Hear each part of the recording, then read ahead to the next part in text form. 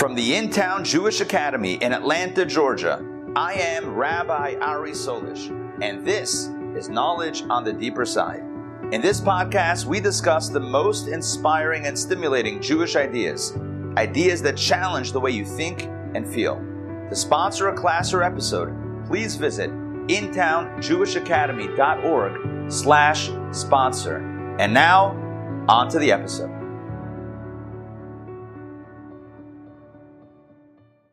Welcome to Daily Power Parsha, Thursday, July 21st, 2022. And we are in the middle of the Torah portion of Pinchas, and we have so much to talk about this week. So much to talk about. We cleaned up the aftermath of the plague and Pinchas's heroism. We counted the Jewish men between 20 and 60. We counted the Levites from 1 month and up. We talked about the division of the land of Israel. We spoke about the daughters of Tzlavchad petitioning for their own piece of the land. Then we spoke about Moses petitioning God to go into the land of Israel himself, and if not, at least for his son, perhaps to have a position of leadership. And we read yesterday about God's response, which is essentially no to both, no entering the land, and also your son will not go into the land either. Your son will not take over from you and be the next leader. It's rather going to go to Joshua, and Moses accepted this with absolute acceptance and love. All right, this takes us into reading number 5. And in reading number 5, we go back to the offerings. We go back to the sacrifices. And reading 5 begins with the conversation about the Karban Tamid.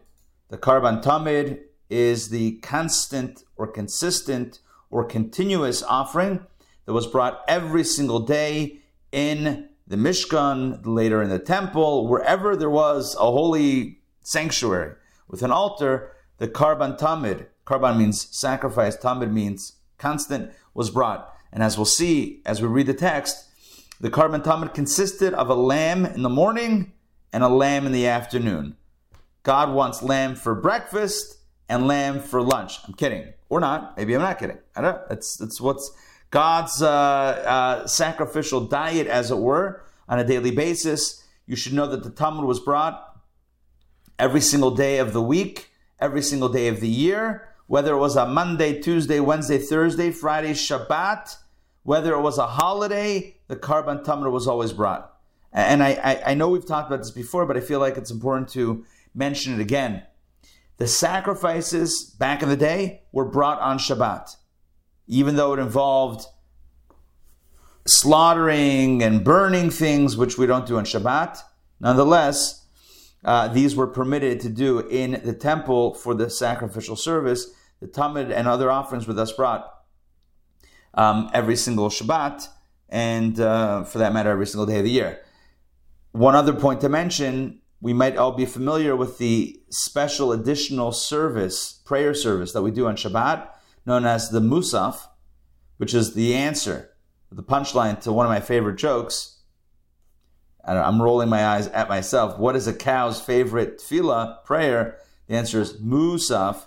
Anyway, I'm here all week. So, point is, the Musaf, is the additional prayer service that we do, the additional midah that we do after Shachris, after the Torah reading on Shabbat. But why do we do it? Because in the temple, they brought an additional offering on Shabbat for Shabbat, in addition to the regular standard daily offering. My point being that the Karban Tamid, the daily sacrifice was brought every single day without exception. That's the intro to this reading. Let's jump right in. All right, Pinchas. 5th reading, Numbers chapter 28. Let's go. The Lord spoke to Moses, saying, "Command the children of Israel and say to them, my offering, my food for my fire offerings." Hello, my food, God says. I said menu. We thought it was a joke. Lachmi, karbani lachmi li ishai. My offering, my food, my fire offering, a spirit of satisfaction for me. you shall take care to offer to me at its appointed time. In other words, this offering that's so special, it's my food, my fire offering, it brings me satisfaction. Make sure you do it, you bring it at the right time. When is it? What are the details? Let's keep on going. And you shall say to them, tell the Jewish people, this is the fire offering which you shall offer to the Lord, 2 unblemished lambs in their first year. And you should bring this each day as a continual burnt offering. Continual in the sense, every day. The one lamb, so 2 lambs. When do you bring the lambs? The one lamb you shall offer up in the morning, and the other lamb you shall offer up in the afternoon. So 1 lamb for God in the morning and 1 lamb for God in the afternoon. Along with the lambs. By the way, if Mary had a little lamb, be nice, insufficient, that would cover like 1 part of 1 day. We need more than 1 lamb. Let's tell Mary to get some more lambs going on. All right, here we go. Along with the lambs, we have 1/10 of an ephah fine flour for a meal offering, mixed with 1/4 of a hin of crushed olive oil. In case you're wondering how you get crushed olive oil, let's imagine you're at a restaurant. They come over with the dressing, and they start. No, I like my olive oil crushed. Like crushed, it means how you got the olive oil, not what you do with the olive oil once you have it. Obviously, just clarifying. All right, back inside. A continual burnt offering. Sorry? What? I remember when you made olive oil. It was like you're the scientist. When did I do that? I'm trying to remember. When did I do that? I don't know. The kids. Sure, I will send it to you. I don't know. It was for the kids. Was it a while ago or recently? No, it was in the old building. Well, I've done... Yeah, for Hanukkah. I've done it a number of times. I'm just trying to remember what was the most recent time. I'll tell you this. Back in the day, I did it. I used to, I don't know, every year we would do it for the Hebrew school kids or whatever. I used to be good at it. Lately, the last few years have been complete flops. I'm not joking. For some reason, I can't get maybe it's the olives. Honestly, I'm going to blame the olives now. The olives, they're just not like they used to be. I don't know. We used to get, basically the technique that we've done is you take olives, fresh olives, obviously not from the store, fresh olives from the Grove. We got them in the past from California, and you press them. You just get a press and you press the olives. You capture what comes out of the olives, which is essentially olive juice. Then we pour it into beakers, put it into a centrifuge, spin it up, and that pulls out, that separates, the thick stuff from the liquid. The oil flows to the top. You pour out from all the beakers, I think it's 5 or 6 beakers, you pour out the little oil on the top, and you have enough to last for 1 day or 8 days as the miracle progresses. Anyway, the point is, lately, the last few years, again, it might be the olives that we're getting. Maybe the supplier is just not giving us the olives but I've been getting nothing, to the point I'm looking around to see if there's any spies listening in. Well, thank God it's just us and the internet. Anyway, the point is, once we post it, lately what I've done is actually I'm sorry to say, but I actually I don't know what the right word is, pre-juice, pre-stock, pre-pour olive oil into the mixture. Basically just, I somehow smuggle actual olive oil into it just to make sure we get something on the flip side. Otherwise, I've been getting just thick stuff and nothing, no usable oil, which is very disappointing. Because if you try to burn olive juice, it doesn't work. I've tried. Trust me, I've tried. It's like, well, maybe there's a little oil in here. Nope. That's not going to light. You could put your wick in there from today to tomorrow and light it. It's not going to work. Joy, you wanted to jump in? No. Anyway, so... It's like a cooking show. It's like the Julia Child's cooking show where they're at the underneath handing her stuff. Oh, yeah. Yeah. We made this already. We had a professional team. You just mix this together. Boom, look at it. Although cooking with Rabbi Ari was always legit, we didn't use any, no props. But olive oil with Rabbi Ari, your mileage may vary. Just letting you know. You may not be getting the real deal.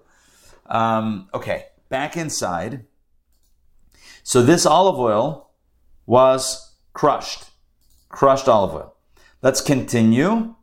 By the way, crushed olive oil means that there's a more rigorous pressing. Let me explain. There were different levels of pressing of oil. Pressing of oil. I don't know if that makes any sense. There's certain oil that's like when an olive is ripe, not the ones you get in a USPS box a week later from California with who knows what it's been through. But like when you have a fresh olive, right? So the first squeeze, when you just squeeze it gently, that first oil was used for certain things like the menorah. And then you had other pressings where you crush a little bit more, and then you let it separate. That was used for other things like the sacrifices. So this could be crushed. It didn't have to be gently pressed. So this wasn't necessarily the first pressing of the olive to get the oil. It was subsequent pressing and crushing. All right, but back to the plot. We're talking about the lambs and the continuous offering known as the Karban Tamid, a continual burnt offering as the one offered up at Mount Sinai for a spirit of satisfaction, a fire offering to the Lord. That is what this is all about. It's libation. Libation means pouring.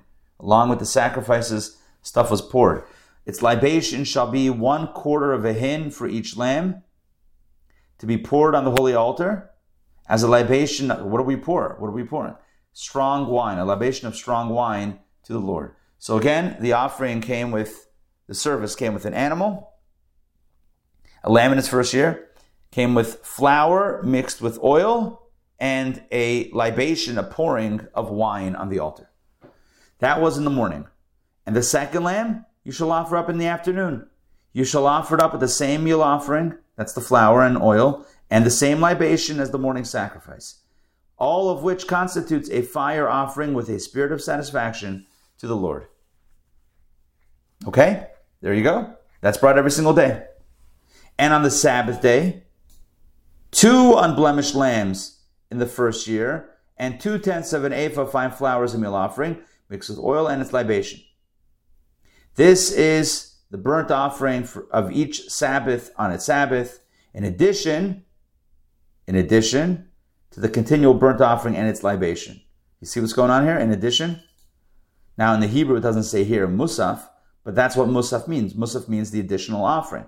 So when we say on the Sabbath day you bring 2 unblemished lambs, etc., it's not the same as what we bring every day, 1 in the morning, 1 in the afternoon. This is an additional offering. In addition to the continual burnt offering and its libation, we bring an additional 2 lambs, so 4 lambs total on Shabbat day. And on Rosh Chodesh, Uver Roshei Chodshechem, on your Rosh Chodeshes, translated here at the beginning of your months. I'm going to say on Rosh Chodesh, every month you shall offer up a burnt offering to the Lord, 2 young bulls, 1 ram, and 7 lambs in the first year, all unblemished. That's a lot of animals. 10 more animals, 2 young bulls, 1 ram, and 7 lambs. In addition to the regular tamid, to the continual offering brought every single day. 3/10 of an ephah of fine flour as a meal offering mixed with oil for each bull, and 2/10 of an ephah of fine flour as a meal offering mixed with oil for each ram, and 1/10 of an ephah of fine flour mixed with oil as a meal offering for each lamb, a burnt offering with a spirit of satisfaction, a fire offering to the Lord. And their libations, a half a hin for each bull, 1/3 of a hin for each ram, 1/4 of a hin for each lamb, and all of that was wine libations. This is the burnt offering of each new month in its month, the Rosh Chodesh. Throughout the months of the year, every Rosh Chodesh, you bring an additional 10 animals, along with 10 fine flour mixtures mixed with oil, along with 10 libations, each with differing amounts based on the size of the animal. The bull has the bigger flour mixture, the ram less, and the lamb the least, and the same thing is true with the libation. And, one more thing, before we wrap this up, one more thing the Torah says on Rosh Chodesh, and 1 young male goat for a sin offering to the Lord. It shall be offered up in addition to the continual burnt offering and its libation. So you would bring on Rosh Chodesh 2 lambs, morning and afternoon, like every day. you would bring the additional 10 animals that we just talked about a moment ago, and 1 young male goat for a sin offering. All right, but there's a lot to jump into. We just did the whole reading. We read it through pretty quickly. Let's go back and look at Rashi's and get some deeper insights.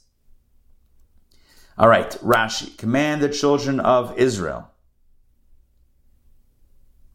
What is stated above, let the Lord appoint. Remember what we said right before this. Rashi, once again, is talking about juxtaposition. Why is this passage about the continual offerings following the story of Moses' petition to God?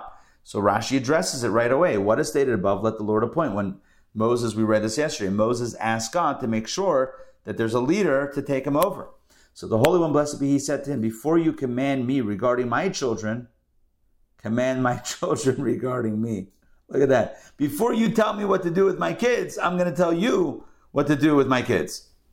This is analogous to a princess who's about to depart from the world and was instructing her husband about her children. And he replied, before you instruct me about them, instruct them about me. Wow. Look at that. It's powerful. Let's read it again. Analogous to a princess who is about to depart from the world. She is on her deathbed. I'm reading this as like a tragic situation. She's dying. And she's telling her husband what to do with the kids. And he says to her, before you tell me what to do with them, tell them about me. Because their mother is leaving this world, tell them to love their dad and to listen to their dad. In other words, you have a tight connection with them, so make sure you tell your kids, our kids, about me. God says similarly, right? Moses is about to depart from this world, and Moses says to God, here's what you need to know about them. They need a lot of attention. They need a lot of, individualized care. Yeah. And God says, all right, I got it. But before we go down that road, I want you to tell them not to forget about me. Tell them every day, no matter what, every day, to do something for me.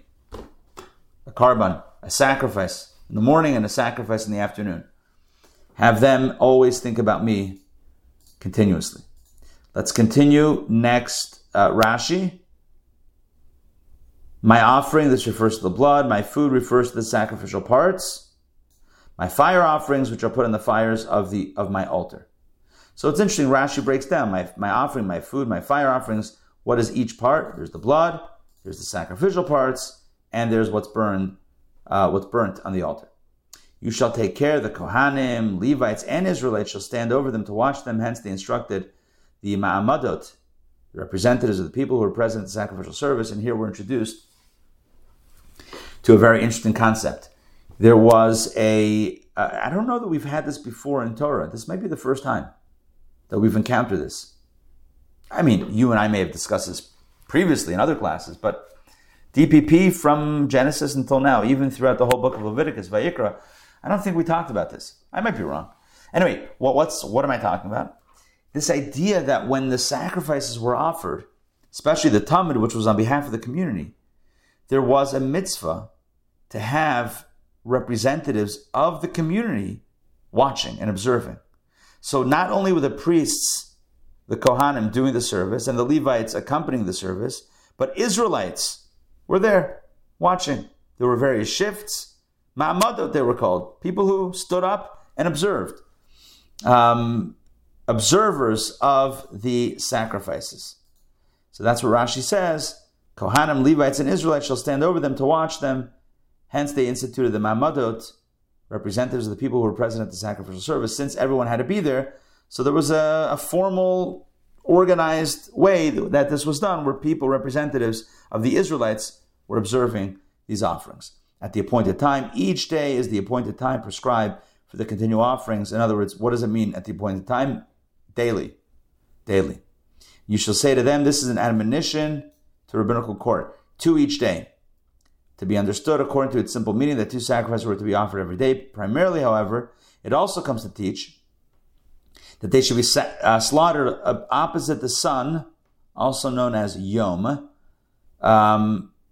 the continual sacrifice of the morning to the west, and the one in the afternoon to the east of the ring set on the floor of the temple courtyard. Interesting. It followed the sun, as it were, within the temple itself.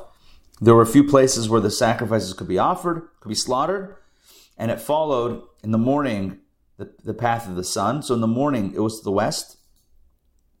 I know the sun rises in the east, but it's opposite the sun, facing the sun, not on the side of the sun, but opposite the sun. So in the morning they slaughtered the sacrifice, the daily sacrifice, on the west side of the rings, and in the afternoon, the east side. All right, back inside, verse 4. The one lamb you shall offer up in the morning, etc. Rashi, even though this was already stated in the portion of Ve'ata Tetzaveh, this is what you shall offer up on the altar, the one lamb you shall offer in the morning. That was an instruction for the days of the investitures of the Kohanim.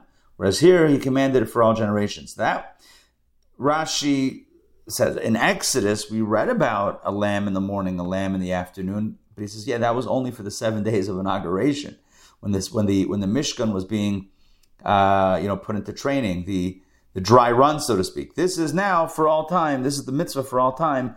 One lamb in the morning, one lamb in the afternoon. All right. Along with that was fine flour for meal offering, the meal offering of the libations, which accompanied the sacrifice. It says a continual burnt offering as the one offered on Mount Sinai. What's the connection between this and Mount Sinai? Rashi, like those offered up during the days of the investitures, it doesn't mean Mount Sinai, but it means the desert Sinai desert, when the Mishkan was being inaugurated, and we just mentioned a few Rashis ago that they did these daily offerings. Well, now it's to be done for all time. Another interpretation, offered up, so that's one interpretation of Mount Sinai. Another interpretation, offered up at Mount Sinai, the continual burnt offering is compared to the continual offering of Mount Sinai. The one offered before the giving of the Torah, about which it is written, he put the blood into the basins. This teaches us that the continual burnt offering requires a vessel for its blood to contain and hold the blood. Okay, that's a lesson that we learn by mentioning Mount Sinai. That was done with that offering. That needs to be done also for this offering. It's libation of wine to be poured on the holy. What does it mean, the holy? Well, we had brackets, but the Torah doesn't have brackets. So what's the holy? Rashi explains they shall be poured on the altar, hence the bracketed word altar that comes from Rashi. Libation of strong wines. This is intoxicating wine. This comes to exclude wine straight from the winepress, which is not fermented. No grape juice. No grape juice. Somebody told me, it was Donna last night. She said that she was in, where was she? Total Wine, Whole Foods, I don't know. Some wine place. And they said they don't carry Manischewitz because Manischewitz has artificial ingredients in it. Wow, that's some Manischewitz smack talk right there. Who knows? I don't remember which store that was, but like Manischewitz, it's an institution. I'll take my Manischewitz and whatever chemicals they pump in. Let's do it. I'm kidding. I don't actually drink Manischewitz, but I know it's a traditional beverage of choice for many MOTs. You know what MOT is, right? Members of the tribe.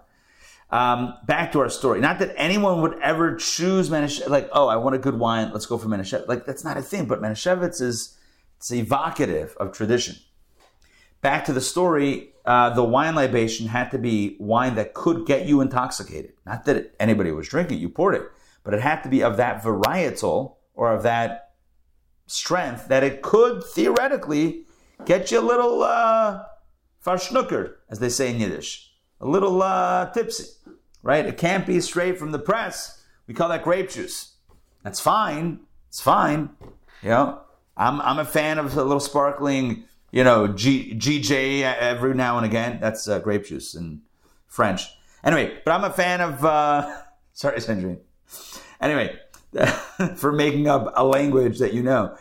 But, you couldn't pour some Kedem sparkling grape juice on the altar. I mean, you could. No, you couldn't. You really couldn't. Don't try that at home. Or even not at home. We got Mark. Mark, welcome. Not yet. Hey, Mark, welcome. All right, we were just speaking about Manischewitz. Quality wine. Quality wine. All right, back inside. The second lamb should be offered up. It's a fire offering with a spirit of satisfaction. Reach nichoach. Rashi explains, what does it mean, a spirit of satisfaction? It is gratifying, so as if God is saying this, right? It is gratifying for me that I spoke and my will was carried out. And God says, I love the fact, it feels good. I get nachas. Reach nichoach is like nachas. I get nachas. That's literally what Rashi says. Nachas ruach lefanai. It's the spirit of nachas. I'm getting nachas that I told you, I said, and you guys are doing it. I love it. The daily offering was very, very special. Now on Shabbat, they would bring the burnt offering of each Sabbath on its Sabbath, but not the burnt offering of this Sabbath on another Sabbath. What does that mean? For if they did not offer one up on this Sabbath, I might think that two should be offered up on the following Sabbath. Let's say for whatever reason, whoops, we forgot to bring the Sabbath offering. All right, we'll make up for it. We'll double or nothing next Shabbat, next Sabbath. Nope, you can't do that. The scripture therefore says on its Sabbath to instruct us that if its day passes, its offering is canceled. In other words, if you miss avar yoimai batal karbanai, you miss it, it's done. You can't make it up. There's no make up for this offering. By the way, this is very important because there were many offerings that did have make-up days. In other words, some sacrifices, if you missed one opportunity, you had time to still bring it. Well, the Talmud discusses this. But this offering, the Shabbat offering, if you missed it, done. Never to be repeated again. I remember growing up in Pittsburgh, there was a department store called Kaufman's. I don't know if it existed anywhere else. I'm sure it did, but I don't know exactly which region it was. It was bought out eventually by, Kaufman's was bought out by something that was then bought out by Macy's. I forget, there was one other one in between. This is just the Pittsburgh Mall. It wasn't called the Pittsburgh Mall, but anyway, the mall in Pittsburgh. So I remember growing up in the newspaper, the Pittsburgh Press and then the Pittsburgh Post-Gazette, they would always have, every weekend, it was like big sales. It was like, oh my God, big, huge sales. It's like 40% off shoes and 50% off perfumes and 70% off watches, like the big sale in the newspaper, like huge sale. It was like, oh my gosh, you get a sale. And the next week, again. The next week, again. It's like if you ever miss the sale, just wait a day. You'll get another sale. I've never seen anything like constant sales. The place was never retail. Maybe that's why they had to sell. It was always on sale. The place was literally always on sale. So sometimes if you miss one, you can catch it later. Not with this. No, siree, Bob. You cannot, if you miss that Sabbath sacrifice, that's it. That's it. We call that Black Sabbath. I'm kidding. That was the band. Yeah. Anyway, if you miss it, it's a sad day, but you missed it. You cannot make it up later. All right. Black Sabbath was what? Was that heavy metal? Yeah. All right. My favorite genre of music. All right. Back inside. I'm more of a Metallica guy, but whatever. Anyway, in addition to the continual burnt offering, Rashi, this refers to the additional Musaf offerings. Look at that. There it is in Rashi. Stated clearly, it's a Musaf. Besides those two lambs of the continual burnt offering. Right? This is the additional offering. And it teaches us that the additional sacrifices, may be offered only between the two continual offerings. Similarly, in the case of all the additional offerings, this is an additional continual burnt offering for this teaching. Let me explain what Rashi is saying. On Shabbat, in addition to the continual offerings that are brought every day and Shabbat, you bring an additional offering. Hence the term Musaf. It's an additional offering. When do you bring it? In between the two daily offerings. In other words, there's one lamb in the morning, one lamb in the afternoon. When do you bring the Musaf? Somewhere in the middle. That's why. I didn't clarify this earlier. All right. Well, now's always a good time. in commemoration of these two daily offerings, the morning and afternoon, we have two daily prayers. Shacharis in the morning and Mincha in the afternoon. We have a third prayer at night. That's because whatever they didn't finish burning on the altar, they burnt it throughout the night. So we have one night prayer service as well. But the two major ones are the morning and the afternoon to commemorate the Tamid, this very daily offering that we're speaking about today. On Shabbat, there was a Musaf offering. When was that brought? We just read in Rashi, in between the two. That's why we say Musaf on Shabbat. Our Musaf prayer, which commemorates the additional offering in the temple, it's done between Shacharis, the morning service, and Mincha, the afternoon service. Typically, it's appended at the end of the morning service. You do you pray the morning service, then you have the Torah reading, and then you do the Musaf. And then after that, a little later, when it's time, it has to be a little bit later in the afternoon, you do the Mincha prayer. All right, hope all that makes sense. All right, back inside. Any questions so far? I should pause for questions. No? Okay. 3/10 of an ephah, as is the case, Rashi says, as is the case with libations brought with a bull. For thus they are fixed in the portion dealing with libations. In other words, anytime you're bringing a bull offering, when you pour the wine, every offering was accompanied with a flour offering and a wine pouring. And the volume, or the amount of flour and oil and wine was determined by the size of the animal that you were bringing. A bull, a ram, a lamb, etc. And so Rashi is just saying that this is the bull algorithm. The bull goes with 3/10 of an ephah of fine flour, etc. Okay, let's continue. This is the burnt offering of each new month in its month. So then the Torah gets into Rosh Chodesh. However, once its day passes, its offering is canceled. There's no way to make it up. If you miss, for whatever reason, if they forgot or just didn't get around to bringing the Rosh Chodesh offering in the temple, you could not bring it the next day. It's no longer Rosh Chodesh. You have to bring it on the new day, on the first of the month.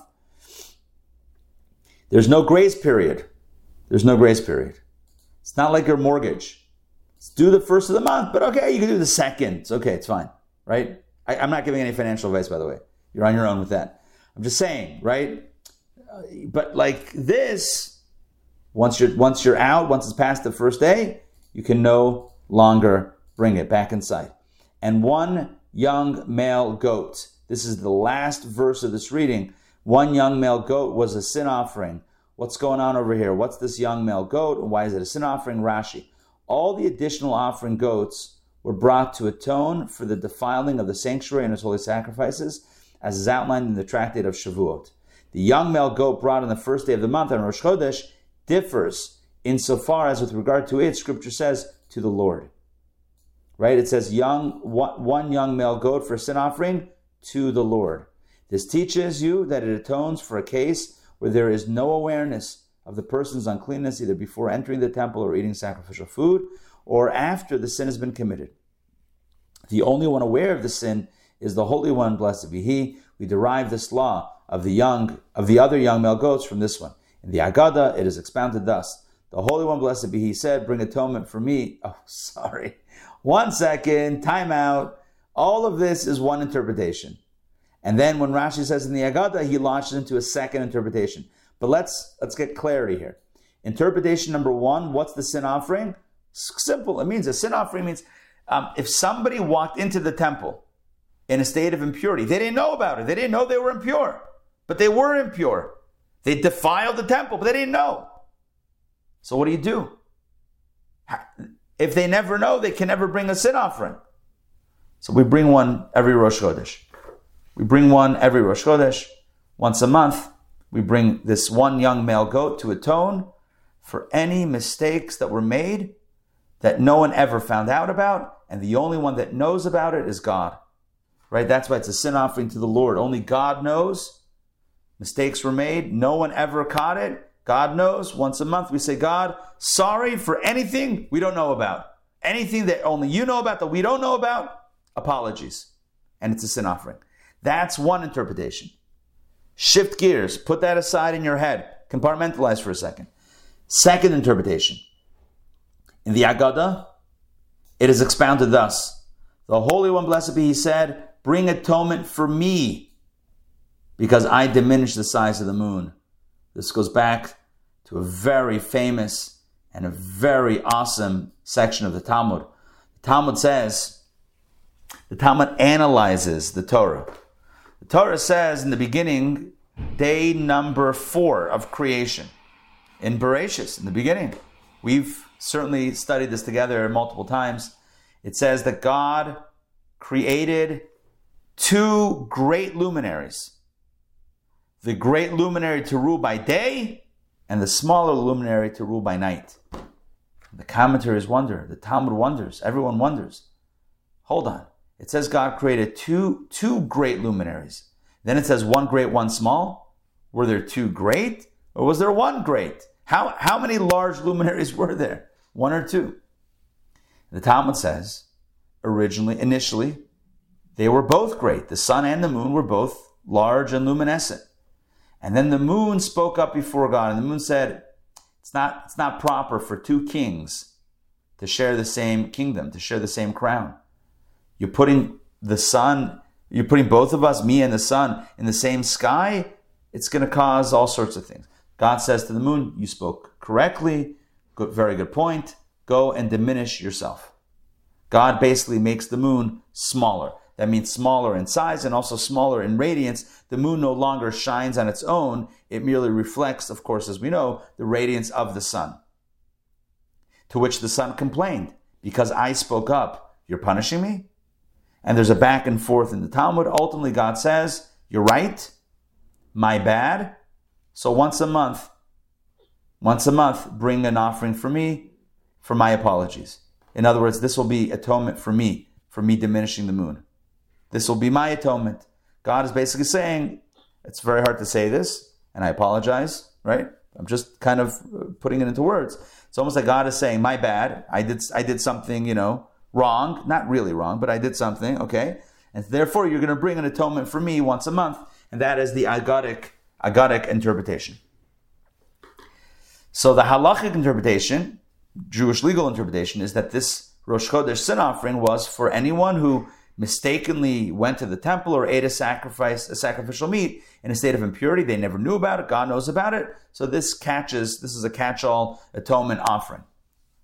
The Agadic interpretation is that God is almost apologizing for diminishing the moon. And that's why it's done on Rosh Chodesh, when the moon starts becoming larger again. It doesn't actually become larger, but when the brightness of the moon, once again, is in the waxing state. After it's waned and disappeared, and now it comes back, now we bring this offering. God says, apologies for diminishing the moon as it were. Bring this atonement offering for me. Of course, this has much more depth. It's not a Baba Mice, it's not a fairy tale. It's the story of our lives. Initially, we begin in a state of purity, in a state of holiness, in which our soul is connected with God in a pure state. And then we're sent into this world. We're diminished. And we say to God, are you kidding me? What did I do wrong? It's all part of the plan. It's all part of the plan. God, yes, our souls initially are a piece of God, but now they find themselves, who knows where, right? In a body with an animal soul and an evil inclination, contending to survive and, hopefully eke out some sort of spiritual success. That's where the soul finds itself. And it's difficult. And God almost says, I feel bad. But not that it's not worth it. Not that God will change his mind. This has to happen. You have to start off with the moon being, by the sun, equivalent with the sun, and then the moon has to be diminished. Because ultimately God's intention with all of this creation is that we, on our own, should choose to shine, should choose to reflect God. Because that's what a relationship is. Any relationship that is forced, I can't have a relationship with a mirror.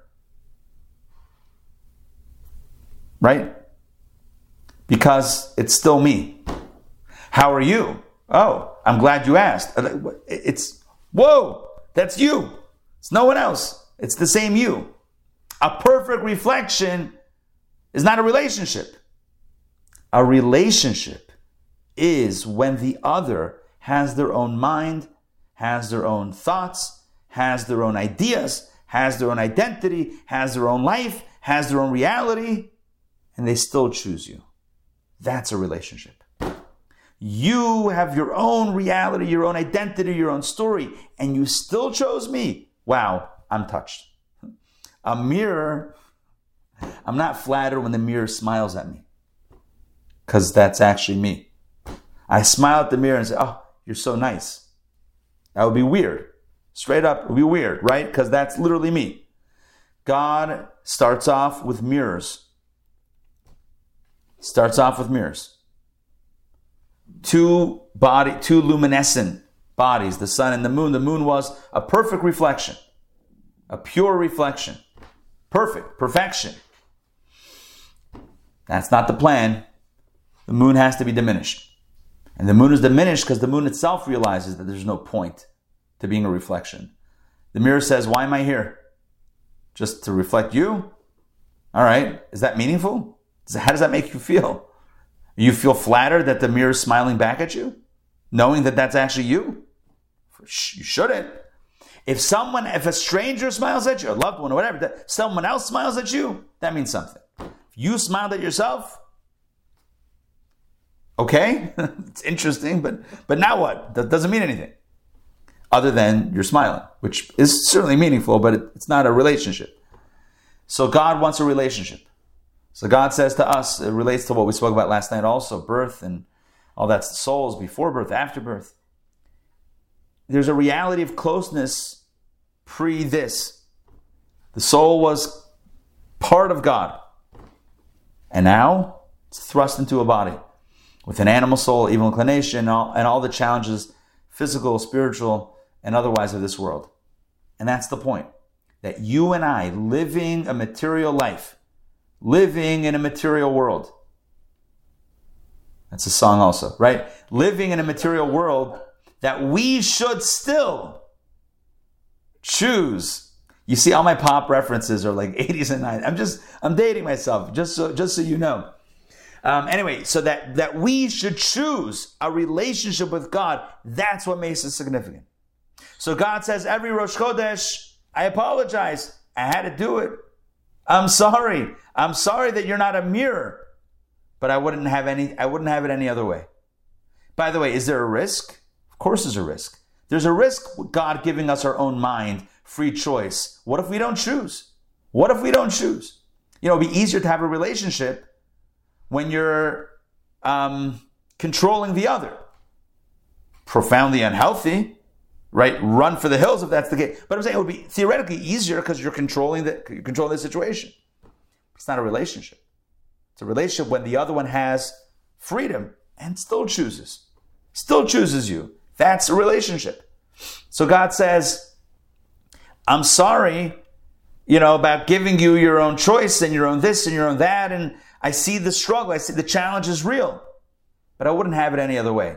But every Rosh Chodesh, bring an offering. Bring one young goat as a sin offering to remind all of us, me, you, and to remind us today, right here, July 21st, 2022, that this world is not easy.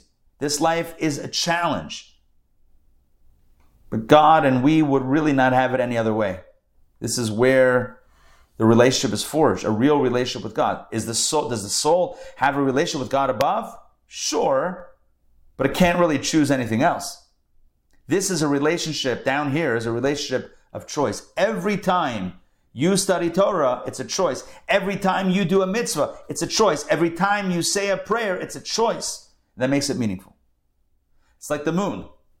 Some days it's dark, some days it's bright, some moments of the day we feel less connected, some moments we feel more connected, but it's always the product of a choice which makes the end result meaningful. And so this is the message of Rosh Chodesh, the message of the offering of Rosh Chodesh, the sin offering. God says, bring it for us and our relationship, our imperfect but beautiful relationship. All right, back inside, I feel like we have another Rashi or two to read.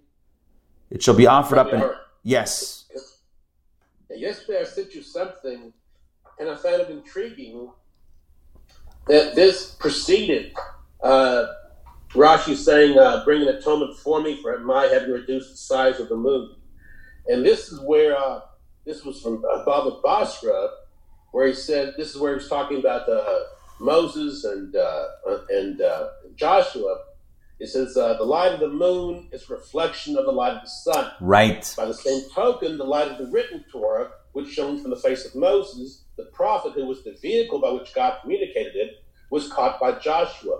It was reflected to the Israelite nation as it was comprehended by the intellect of Joshua, the moon. This was the origin of the transmission of the light of the oral Torah.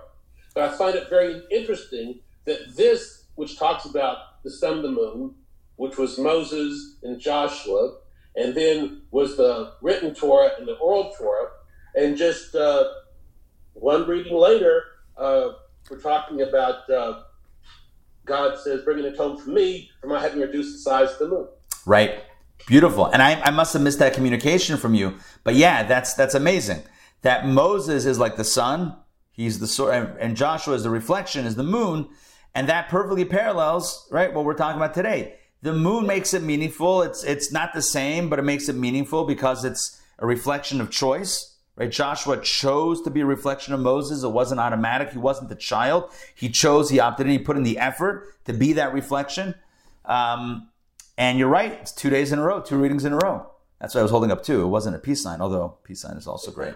But yeah, 2 days in a row where we have that theme. By the way, speaking of the peace sign, when I was a kid in camp, I remember this vividly. We used to sing at the end of benching, Oseh Shalom B'Marav, or we would sing Oseh Shalom B'Marav. Wait, no, what's the tune? Whatever. When we say Oseh Shalom B'Marav at the end of the grace after meals, we do it also at the end of the Amidah and whatever. But we always would go like this: peace sign, peace signs. You know, this was back in the day, 80s. I guess we were closer to peace signs. I asked my kids, like I sometimes do this with the kids. They're like, you know what that is? They're like, no. Well, sit down and let me tell you a story. Let me tell you, huh? They do other things with their hands. Yeah. Who knows? Who knows? Anyway, back inside. It shall be offered up in addition to the communion. We're offering this entire offering, not just the young male goat and its libation. The phrase in its libation does not refer to the young male goat because sin offerings have no libations. So this end refers to the previous offerings that were brought on Rosh Chodesh. All right, I want to conclude with one additional insight, not in Rashi. So there's a dispute amongst the sages of either the Talmud or the Midrash. I mean, it all comes from the same era, same people. Anyway, by the way, if you're wondering what the difference between Talmud and Midrash is, well, then stay tuned for the course called "The People in the Books," or Books. Oh, I think the name was changed to Booksmart, which is a JLI course starting in January 2023. Check your local listings for more information. We'll talk about the books and the difference between the Midrash and Talmud and Kabbalah and all that stuff. It's a course that I told you before I helped edit. All right, back. Only if it came out good. Otherwise, I'll deny everything and burn the recordings. Anyway, so back to this point. So there's a dispute amongst the sages as to what is the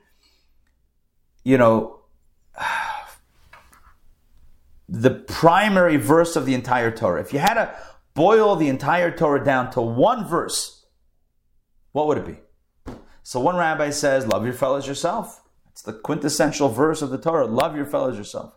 Other one says, no, it's the one that talks about the human being created in the image of God. Right? In the image of God, He created them.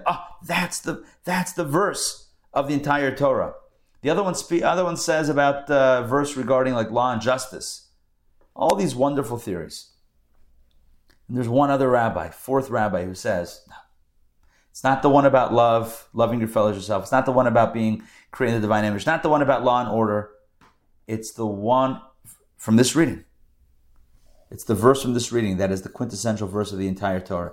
If you had to choose one verse from the Torah to capture what Torah is, it's this. One lamb you shall offer up in the morning, and the other lamb you shall offer up in the afternoon. That is the verse of the Torah.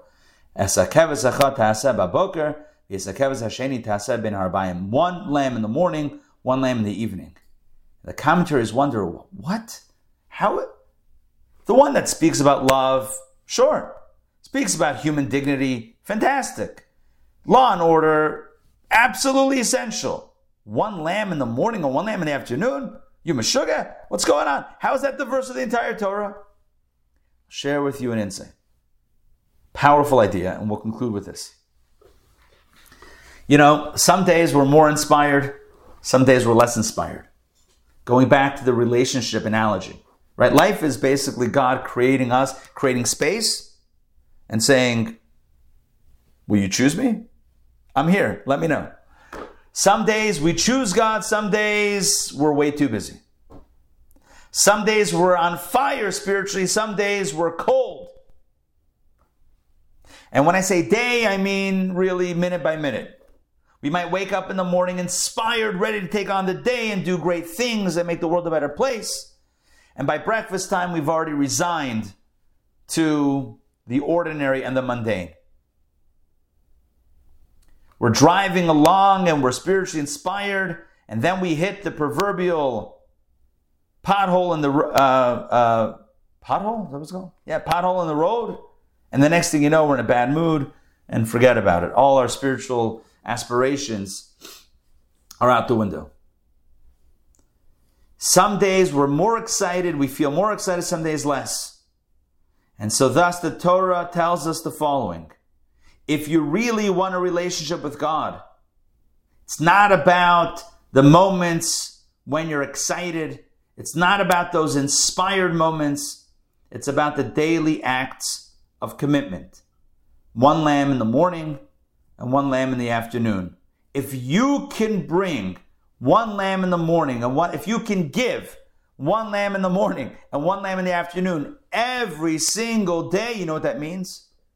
It means that your level of commitment in this relationship is impervious to the emotional and spiritual ups and downs, that you are reflecting a commitment that runs deeper than your mood. You are anchored on a level of commitment that is absolutely part and parcel of your core. You are anchored to your neshama, which is impervious to your mood and to your whims and to your excitement. You are absolutely dedicated. And the message, and that's why, according to this rabbi, that is why this captures the entirety of Torah. Because the entirety of Torah is about advising our relationship with God. And here's the greatest advice. You want a relationship with God? Sure. How do you get it? Commitment. Commitment.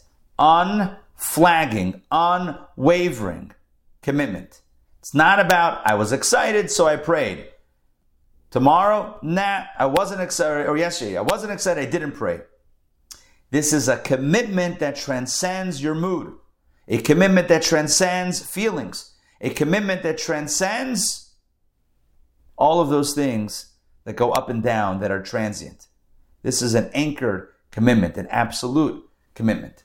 And this commitment is what forges our relationship with God. It's what really fuses us and binds us to our source. It's the commitment. In a human relationship, it's the same thing. Some days we feel more in love, and some days maybe we feel a little less in love, whatever that means. It's an emotional thing, whatever that emotion feels like to you. Some days might be more intense, some days less. The question, though, is not how do you feel. The question is, how are you doing? Or what are you doing? Are you giving to the relationship? Are you giving to the other? So God says, here's how it works. If you want a relationship, give. Give, offer, sacrifice, do for the other every day. One in the morning, one in the afternoon. Again, this is about a sacrifice, but applying it to our lives. Daily, consistent effort and attention to the relationship. Whether I'm inspired to do so and excited about it, or whether I'm not. If I can be committed to give, not just to take, but to give to my relationship, whether it's to God, my relationship with God, or whether my relationship with a human being. If I can be conscious to give every single day, I will have a strong relationship, without a doubt. That's why according to this commentary, that's why this rabbi says that this verse, a lot of this is in this sentence, that's why this rabbi, according to this commentary, says that this verse is the quintessential verse. It's the core of the entire Torah. The entire Torah is not about moods. The entire Torah is about action and commitment and seeing it through even when you're not excited. So yes, one rabbi says, love your fellows yourself, but what happens if you don't? One lamb in the morning, one lamb in the afternoon, do it anyway. Everyone's creating the divine image, but what if you see somebody as a nudnik? What if they're just eating at your patience? I know God created them, but I don't care right now because they're annoying. One lamb in the morning, one lamb in the afternoon. What about law and justice when it butts up with my other whims and wishes? One lamb in the morning and one lamb in the afternoon every single day. Do not waver in your commitment to love, to respect, and to society. And if we can bring one lamb in the morning, give one lamb in the morning, one lamb in the afternoon, this world will be a better place. Our relationships will be healthier. And our relationship with God will be that much stronger. All right. That's all I got for today. Hope that made sense. There you go. A little innocent verse. Seemingly innocent verse from our reading serves to provide one of the greatest lessons of all time. That's the truth of Torah. It's like a box of chocolates. You never know what you're going to get. All right, great to see you all. Any questions, comments? Yeah, Rabbi Ari, I see that this was called the continual offering. And I saw one other note here. It said, this is from what does Sifsei Chachamim? It's a commentary on Rashi. It says the comparison tells us that despite the fact that bringing the continual offering is an ongoing routine, the offerings remain as dear to God as the first continual offerings brought at the time of inauguration. Love it. That's a great insight. Love it. And it says it's fair hased. It's like it goes the other way. So now you're doing it every day, but now it can get boring for you and the recipient. It's like you say, good morning, I love you every single day. All right, at some point it becomes a script. No, God loves it every time like the first time. That's beautiful. Never gets old. Never gets old. Beautiful. Excellent way to end today's session. All right, great to see you all. Today's Thursday. So we have one more session tomorrow for this Torah portion, and we conclude Pinchas, reading 6 and 7 tomorrow. Stay tuned for all the magic as it unfolds. Maybe we'll even hit the Haftorah if we can get through, because it's really about to the end of the Torah portion. It's all about sacrifices and the sacrifices that were brought on the holidays. So we'll do some insights, but it's mainly factual, informational. So maybe we can even squeeze in a little Jeremiah from the Haftorah. All right, stay tuned. All right, we'll see you all. Have a wonderful day. Stay dry in this weather if you're in Atlanta. All right, take care. We'll see you guys. Bye. Right, bye. Thank you. Bye. Pleasure. Thank you for listening. I hope you enjoyed today's episode.